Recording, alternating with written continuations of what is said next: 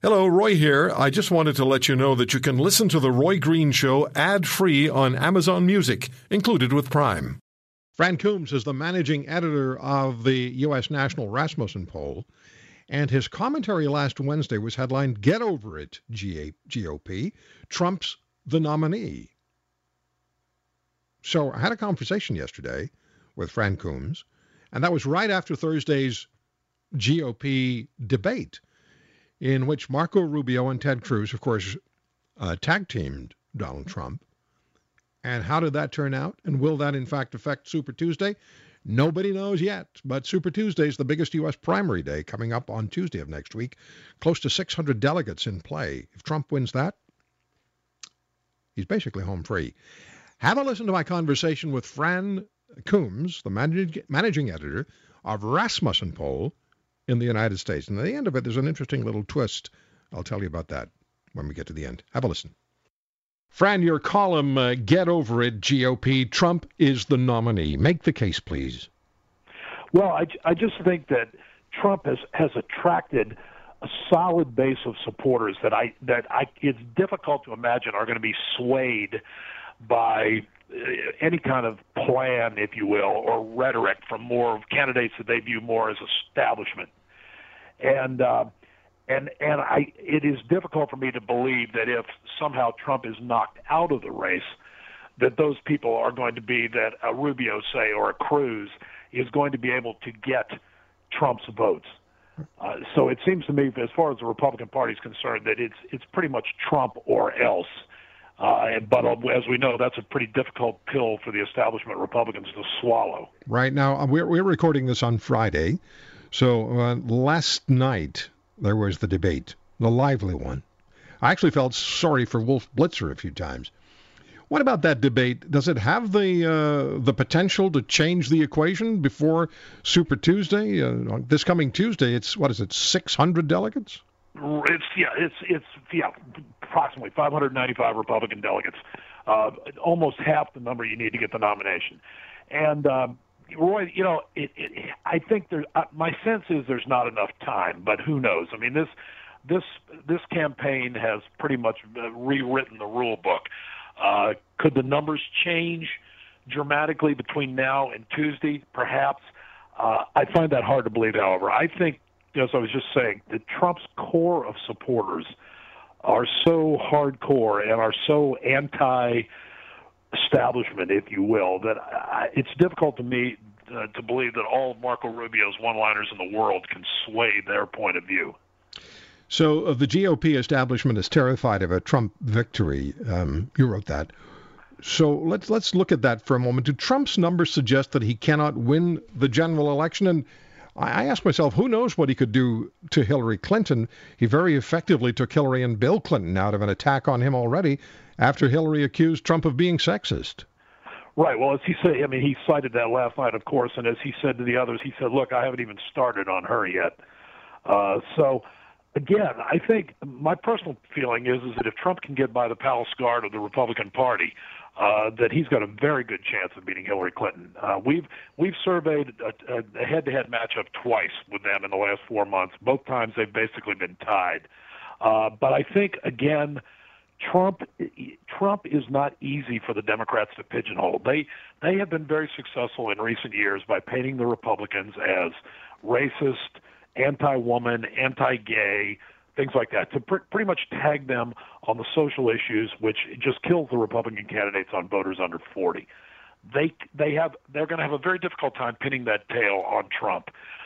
He's not jumping through the usual social conservative hoops that most Republican candidates do. And that's why, that's why I was saying earlier, I mean, Rubio, okay, let's say for the sake of discussion that Rubio defeats Trump and gets the nomination. I think it's unlikely, but let's say it happens. The Democrat, it's going to be business as usual. The Democrats are going to turn their guns on the Republican nominee, Marco Rubio, point out his social conservative agenda, and voters under 40 are going to flee him like an exodus. Let me stay with Rubio for a moment. If he trails in Florida, as that state's primary becomes close, his home state, do you think Senator Rubio will have to pull out of the GOP nomination because he's young, because he'll have other opportunities to run for president. And losing his own state by double digits to Donald Trump, wouldn't that be disastrous for his future ambitions? Well, for those of us who remember, we remember when Bill Clinton gave a speech, I believe it was the 1988 Democratic Convention, that was so long-winded and terrible that people were writing for days afterwards that was the end of the young governor of Arkansas's political career. We know that within 4 years he was back as the Democratic nominee. So I don't think that Rubio staying in and losing his state by big numbers is necessarily a disaster for him. And I think also you've got to consider there's a lot of big money from the more establishment-type PACs and the establishment members of the party who do not want Donald Trump to be the nominee. Are they willing to keep bankrolling Rubio? Does he have the ambition to keep fighting? We'll see. I mean, obviously the numbers after Super Tuesday, the numbers are could potentially be very strongly against him. So he may just decide, hey, look, it's time to pull out and stop getting beaten to death. But I don't think that Florida in and of itself, or even polls going into Florida in and of themselves, are enough to make him stop running.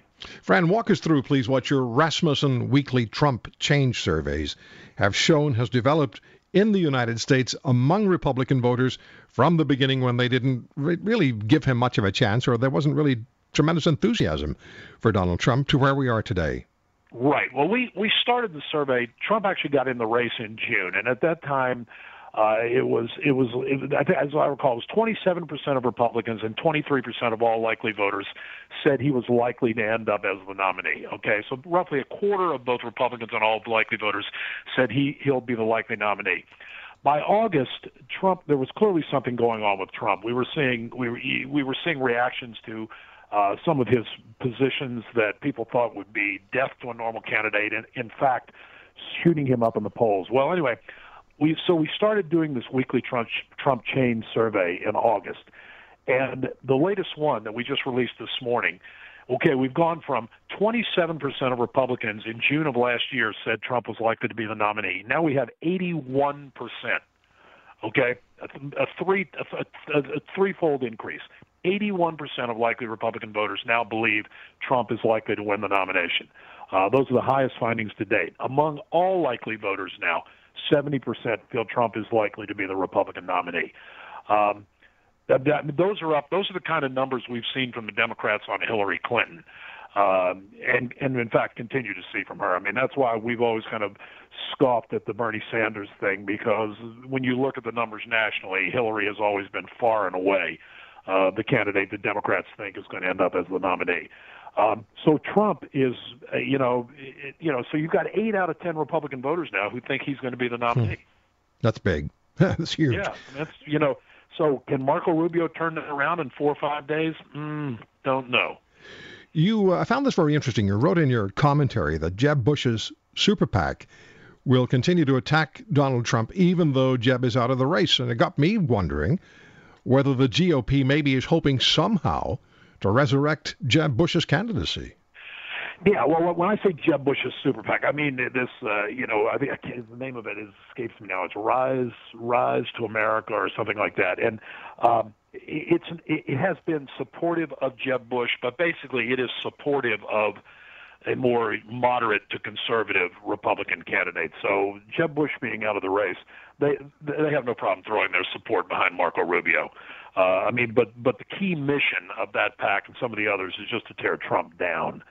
Because again, they have to be very careful with these PACs not to link too closely to the candidates anyway. So the mission here is basically tear Trump down so that a Rubio or perhaps a Kasich could emerge as the nominee. Well, I wanted to ask you about Kasich. He's hanging in.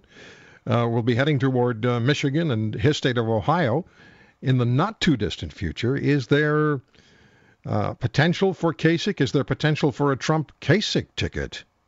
Well, that was kind of the thing I went out on the limb on this week. I am intrigued by the thought of a Trump-Kasich ticket. It's very interesting to see the body language between those two. Kasich was the first of the other candidates to really go after Trump. I believe it was the second debate, and Trump just slam dunked him. Kasich basically spent the rest of the debate just trying to recover. Since then, Kasich shifted his entire campaign to, I'm not attacking the other candidates, I'm talking about my optimistic future for the country.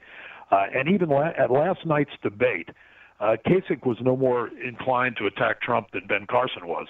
And one time, in fact, Trump kind of slapped him, and Kasich didn't even respond to that. He was just kind of like, Trump made a comment about the Ohio economy a lot being based on oil.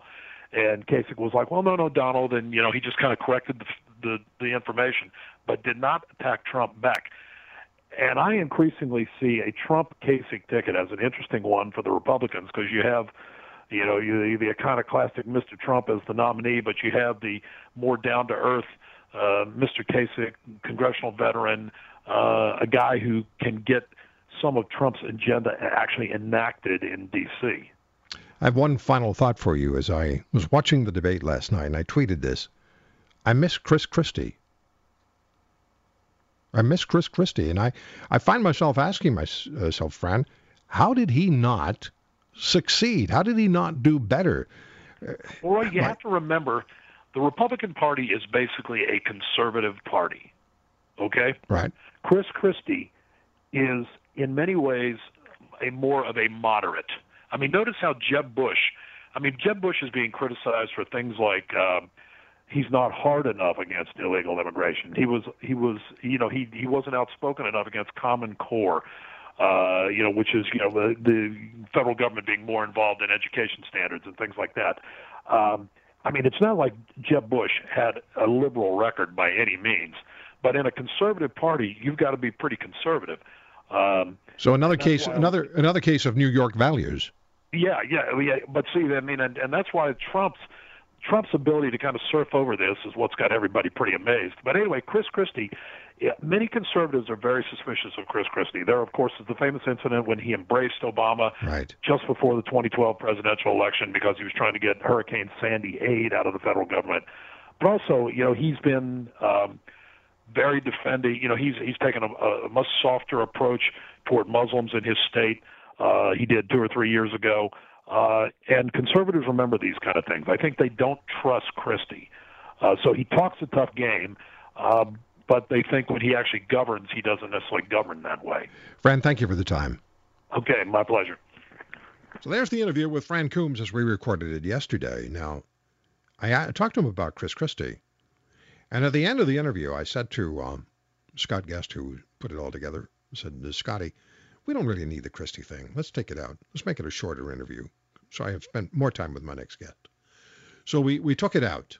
And as soon as we did that, and we hung up with Fran Coombs, I go on Twitter. 9 seconds later, Chris Christie endorses Donald Trump. So it's get that Christie clip back into the interview. So he's a player again, Chris Christie, in the Donald Trump camp.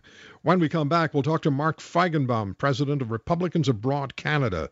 What are they doing in this country? I mean, the American Republicans in this country, what are they doing as far as the election in the United States is concerned? There's almost 1 million Americans living in Canada who will have the right to vote in the November election. We'll come back. Stay with us.